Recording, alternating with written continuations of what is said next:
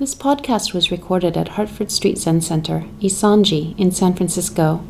Please help support our temple by making a donation at hscc.org.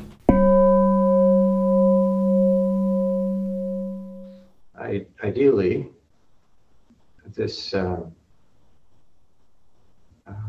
of a talk is called a Teisho, and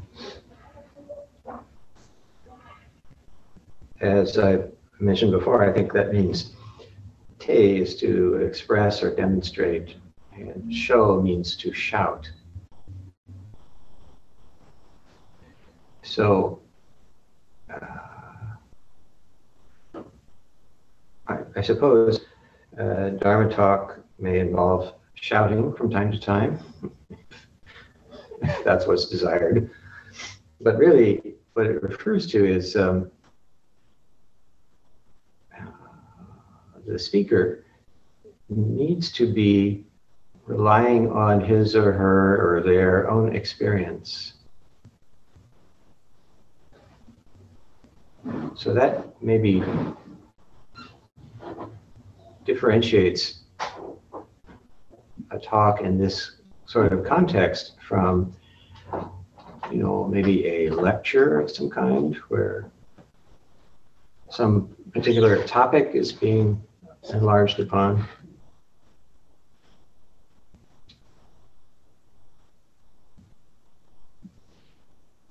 And in a way, one might feel that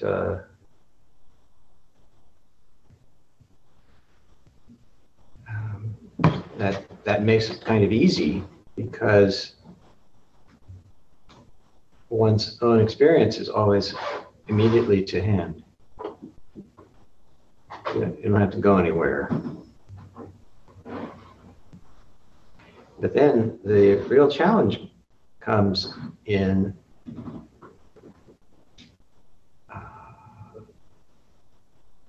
trying to use words that capture some quality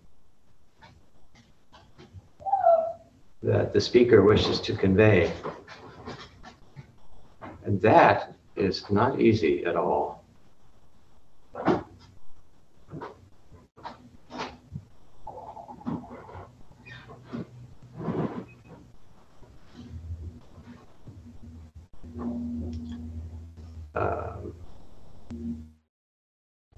I often think that perhaps this is how in Chan and Zen we see a certain tendency in Dharma teaching for people to throw things and hit people and yell and so forth. It's a lot easier than trying to make a nice package of one's own experience in a way that's relevant to Dharma practice. So the other day, I was walking over to Costco, and I was kind of in a deserted stretch of sidewalk, and I noticed, I often look at the ground when I walk for some reason, but I noticed there was a cigarette butt there from which smoke was arising. And there was no one around.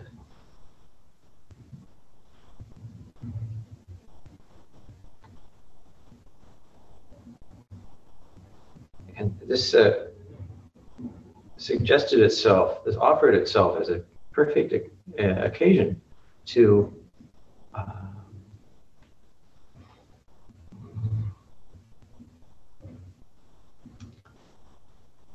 engage with the teaching of being time, as Dogen calls it. In the background of my mind, there was also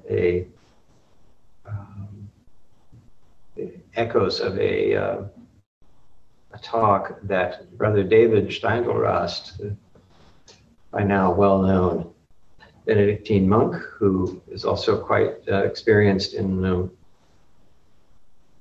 Zen practice. And I actually heard him speak along these lines years ago when I drove him to Mills College to give a talk. And he brought up this notion of how to understand and look at death. And he, on both of these occasions, this talk and then in this video on YouTube, when someone asked him about that, what happens to us when we die? And he said, well, we will all find out eventually. But in the meantime, the main point, as he sees it, is we have this expression to be out of time. So someone who is dying is thought to be, oh, that person's almost out of time. And Brother David said, that's true, but it's much more important that we, all of us, come to understand that this being out of time is not like hitting some kind of a wall. Instead, it is being outside of time. When we die, we, in some sense, step free of ordinary time.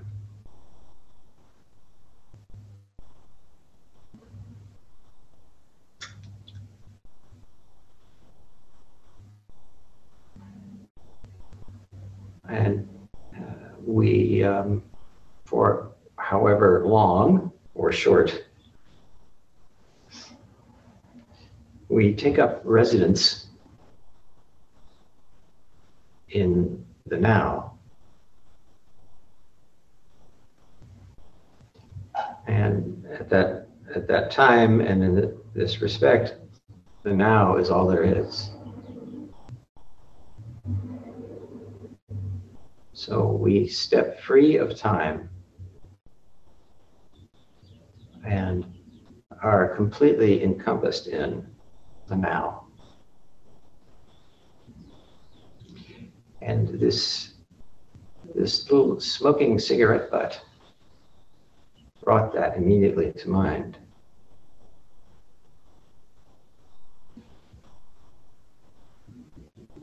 And I remembered, of course, the famous section from, among other things, the section from the Genjo Koan, where Dogen says to us, you know, look at firewood and look at ashes.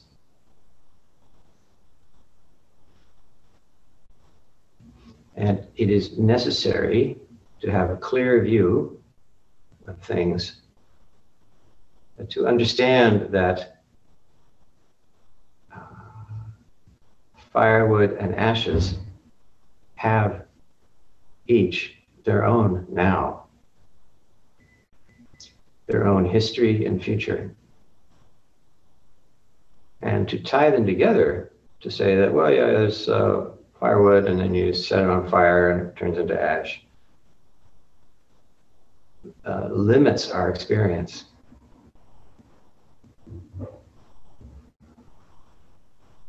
So as I contemplated this cigarette butt, I realized that, well, in a manner of speaking, of course, this cigarette butt had a past. Presumably, someone lit it, smoked the cigarette, and then dropped the still smoking cigarette butt.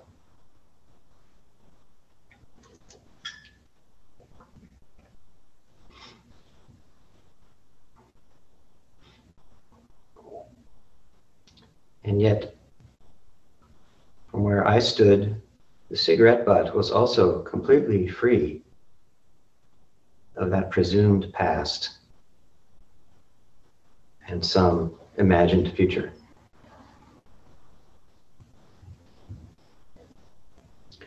And I would suggest that, okay, maybe this is a stupid example, but even so, it is actually important for us to undertake these sorts of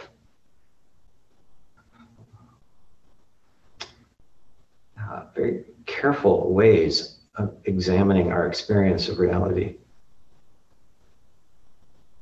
And making these little experiments.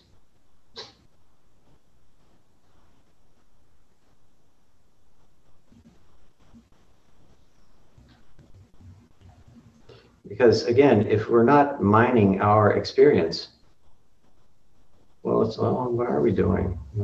We're just repeating what the text said or the textbook said or somebody told us or something.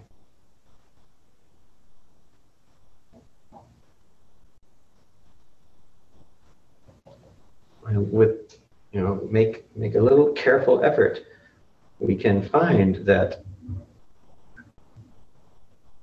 our experience is much broader than our habitual points of view might suggest.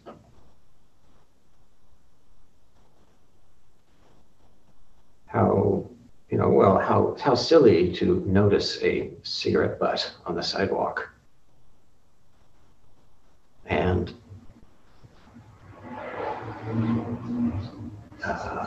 invite it to be free of its past and future.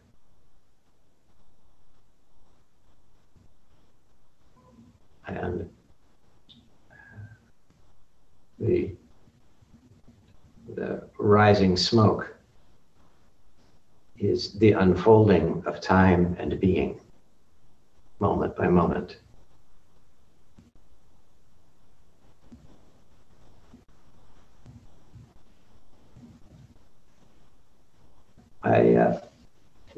I'm not suggesting, though, that this become a very sort of feverish intellectual pursuit of some kind. Rather that we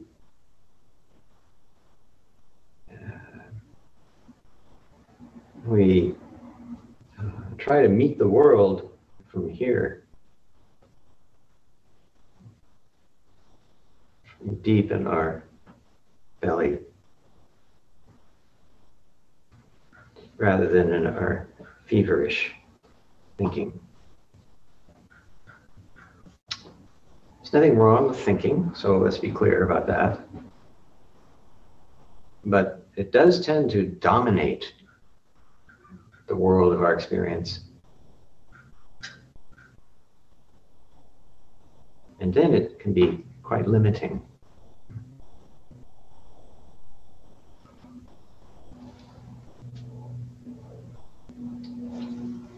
We can wind up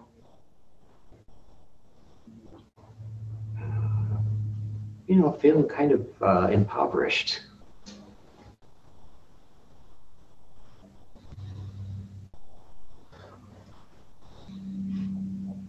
Because coming at the world from the intellect is just a small piece of what our experience has to offer.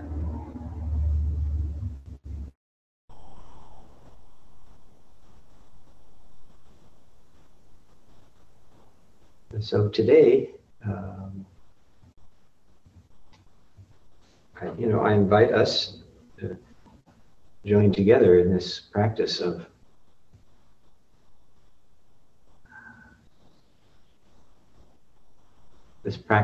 now, this practice of witnessing the dynamic and inseparable power of time and being. even in a smoking cigarette butt on the sidewalk.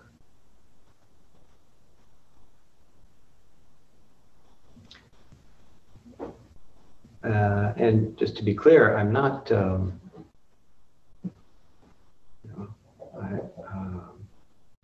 not drawing on some, mystical ability that I have and you don't.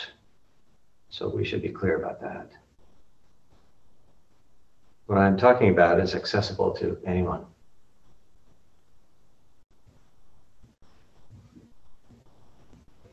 Once in a while, my teacher would say to me,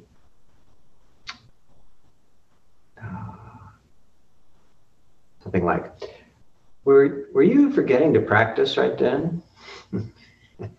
I generally would have to admit, yes, I was.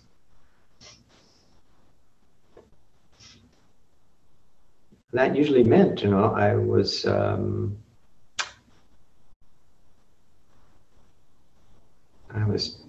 coming at the experience of my life in kind of piecemeal fashion, without letting the whole body mind be an organ of perception, without acknowledging the endless and overarching now.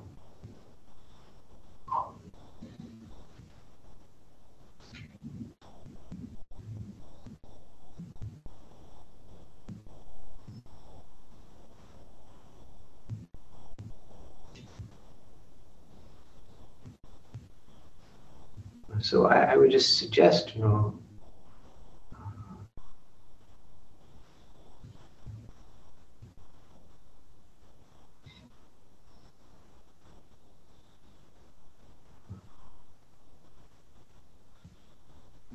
today, maybe this afternoon, or if we have a little more time to sit together,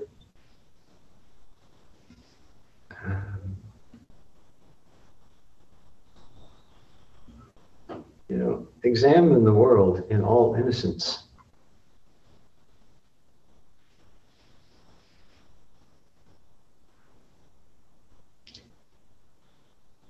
The way perhaps a child,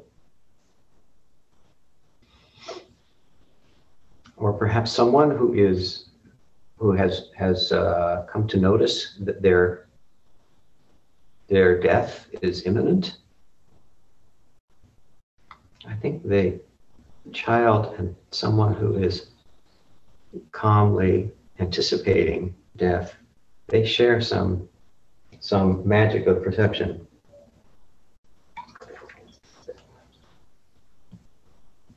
And again, this is accessible to all of us.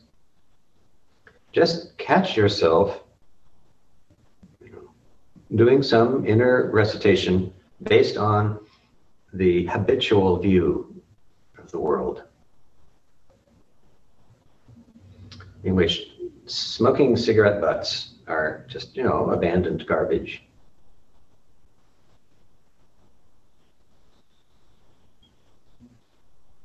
Rather than a Dharma gate manifesting.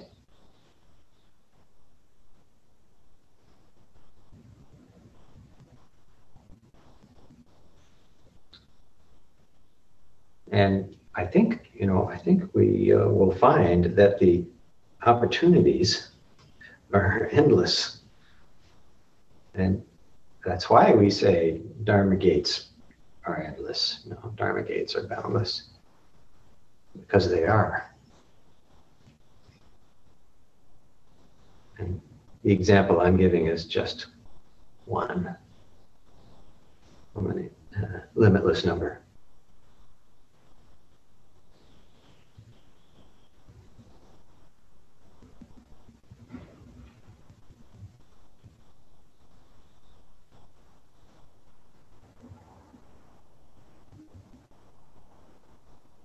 Earlier we had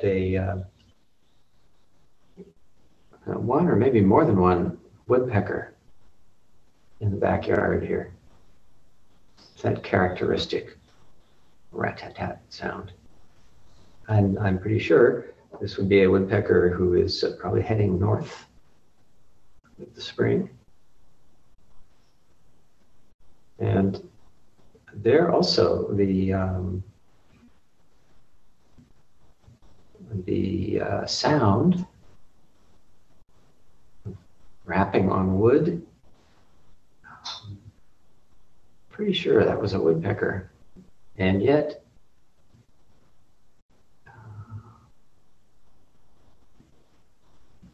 the experience of listening to that sound was not exhausted by saying, oh, that's a woodpecker.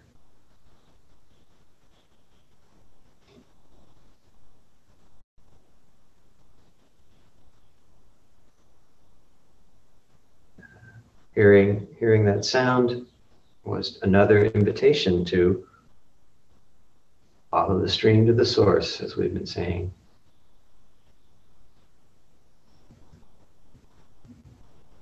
And another occasion to ask, where is the world coming from?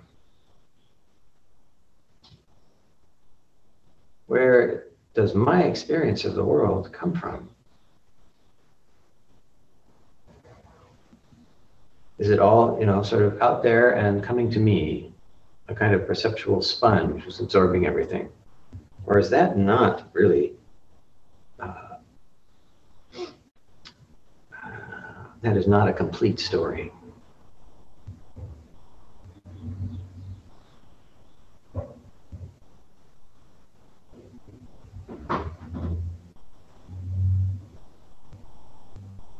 So the world as woodpecker, the world as a cigarette butt, meets a world as us, as this body mind, right here.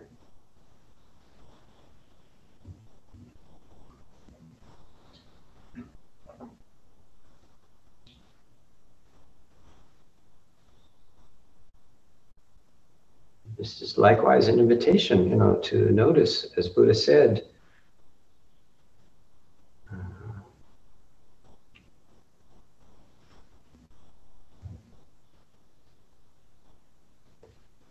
there's nobody here.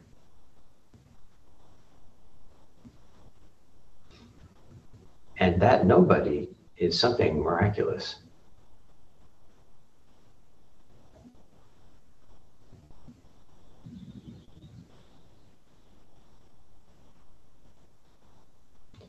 That,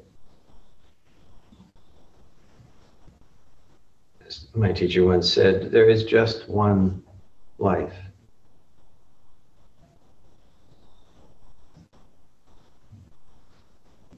In which all of existence is included.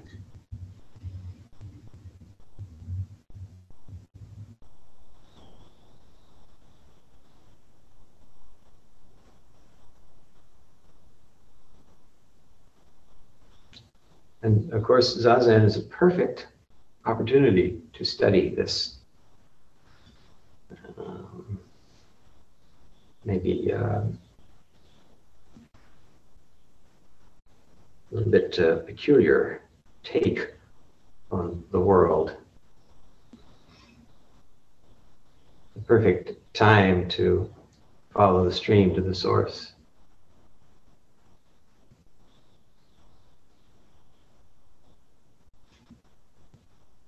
To examine existence and time as a single phenomenon.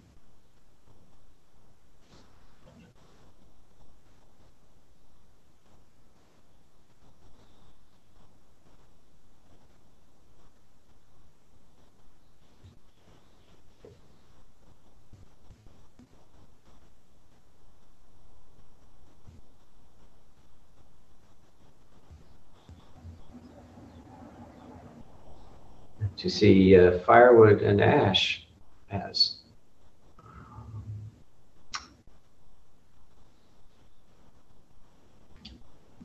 dynamically related, and yet also on independent trajectories.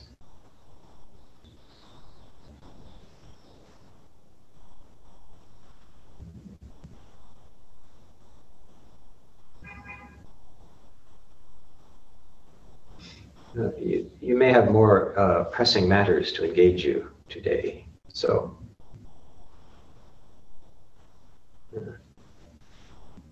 feel free to take what I'm saying and put it on the back burner until a more convenient time presents itself. But also,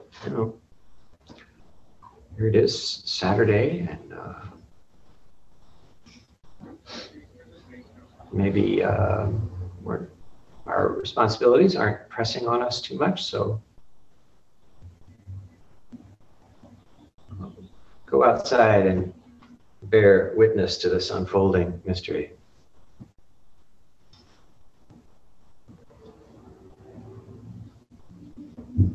The more we cultivate our experience of the world in that way, the more we'll be, so to speak, preparing ourselves for the now that is so-called death.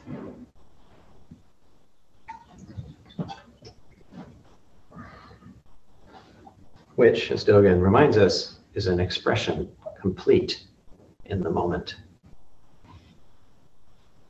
not dependent on something else.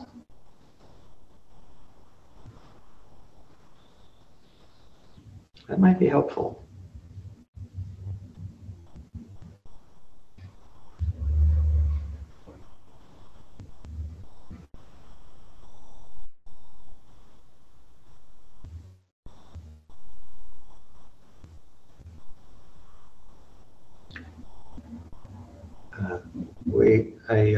I just remembered we are honoring Buddha's birthday today, and I haven't said anything about it, so sorry about that.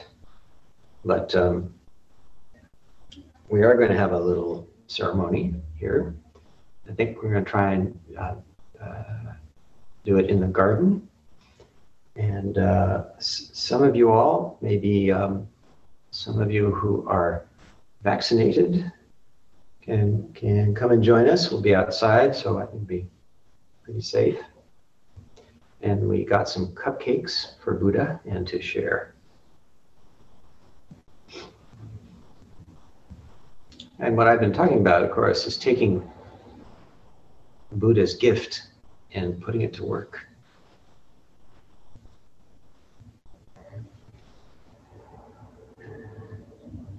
That gift is the reason for his appearance in our realm.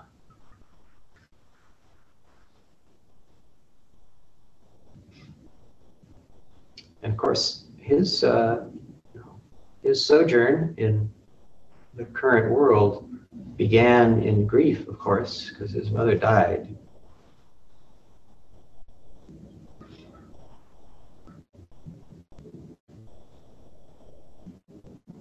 As did Dogen's mother.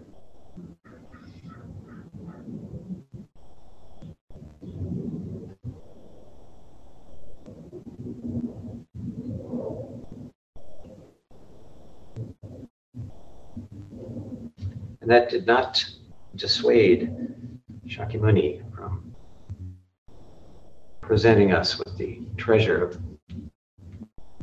his teaching.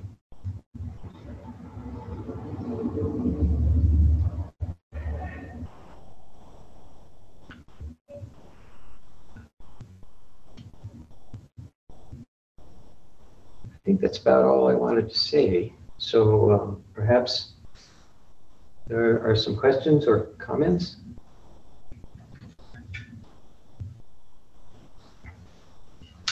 Kato-san. Just wanted to thank you. The being time teaching. Something here, hang on. Oh, you can't hear me. Where's the button? I think that did it. Can you hear me? Can you hear me? Yes, I can. Okay. I just wanted to say thank you. Oh, I'm echoing. Timely being I was thinking that the sort of transient, ungraspable thing, and time had something more solid to it. But then when my mother was at the hospital for her heart situation, the doctor had informed me that I guess he said, we came up with time based on human heartbeat, the Babylonians had, by monitoring heartbeats. And that's how we came up with 60 seconds in a minute and 60 minutes in an hour. And then with my new bad habit of going to TikTok, which I've been enjoying a bit, I confess, I did watch a little brief thing where they said the Three Gorges Dam in China, because it slowed the rotation of the Earth, has actually extended our days. And so I thought, oh darn, I guess the timepiece of the being time is also ungraspable and not very solid. So the part that I thought was the more solid part of that teaching, maybe the being time, it's not the solid part after all. Thank you. That's the sort of that's what Dogen in particular and other Zen types mean by study thoroughly your experience, study thoroughly what's happening, study thoroughly this Zen story, study thoroughly what's going on right now. This is what he means. So thank you for demonstrating that. And all of us can do that.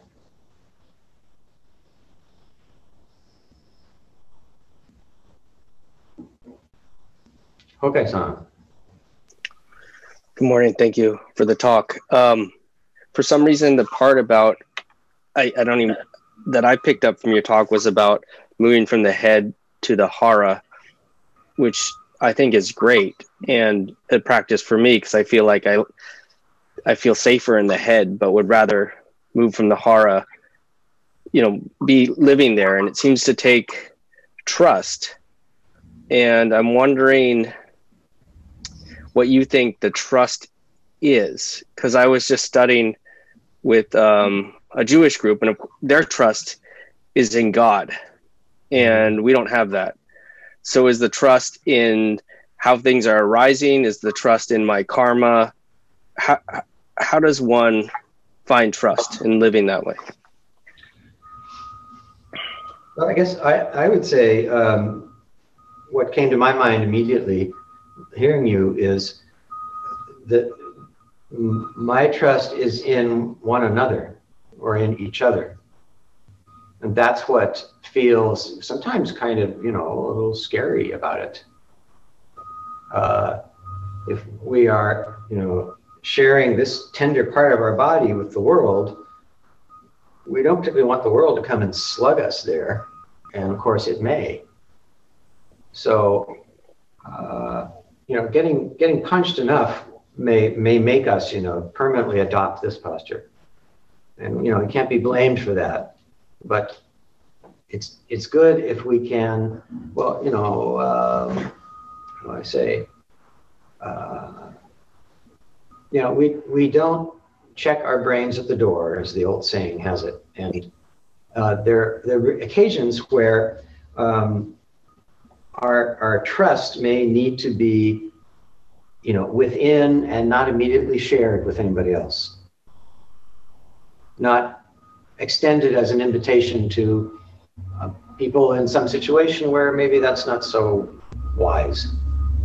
So that's okay to protect our tender places. But the trust for me is in other beings. And in a manner of speaking, though, as you suggested, also one can completely trust our experience to be constantly bringing up occasions for experiencing reality clearly. That doesn't stop. So I would say, I would invite myself to trust my experience deeply, trust the Buddha Dharma, and trust other people insofar as I can do that. I guess that's how I would put it.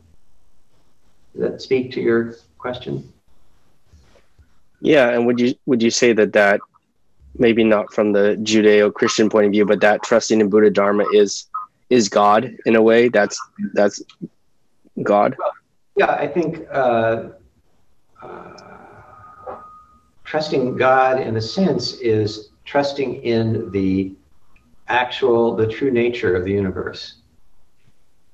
And as Brother David, whom I mentioned, likes to say, he likes to remind people, God is not a being. God is the source of being. And that sounds like, it's just a kind of little semantic thing, actually very important. And it's amazing how many people who grew up in Christian environment, they've never heard that. Who said that? Who? Oh, Brother David. The other. Brother David Steindl-Ross, the Benedictine guy, he said that. Maybe in that same talk, I think. Anyway, so God as source of being is completely trustworthy all the time. Maybe that's... Thank you. That speaks to me. Thank you. Yeah. Trusting people is a little harder, especially down here in San Jose. I don't know, just a lot of people angry and not wearing masks or honking at me in the car. That's a little harder. That's for sure. Yeah. So again, care is, some care is advised. Thank you.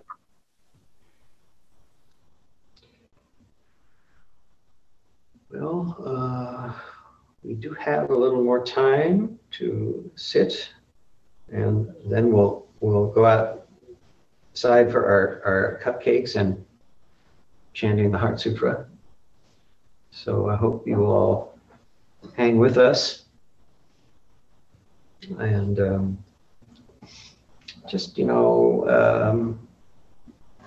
this morning we started our sitting at 6, which is actually a little late in some respects. But naturally, not everybody could be here, so to speak. But I know a lot of people like or think they prefer practice be like, 9 a.m., 10 a.m. to 5 or 6, that's what they like. But there's something rather special about starting before dawn.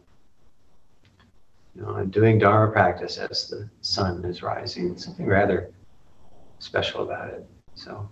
Isn't that like 4 a.m., 5 a.m. is special time? Well, yeah. In monastic. Yes, very much so. I mean, They've done it thousands of years, right? That's right. And the Carthusians get up at midnight, for God's sake, and go and spend 2 hours chanting. And then they get to go back to bed for a while. But getting up at midnight doesn't sound like fun, I have to admit. But they have nothing else to do. Well, they basically have nothing else to do. That's true.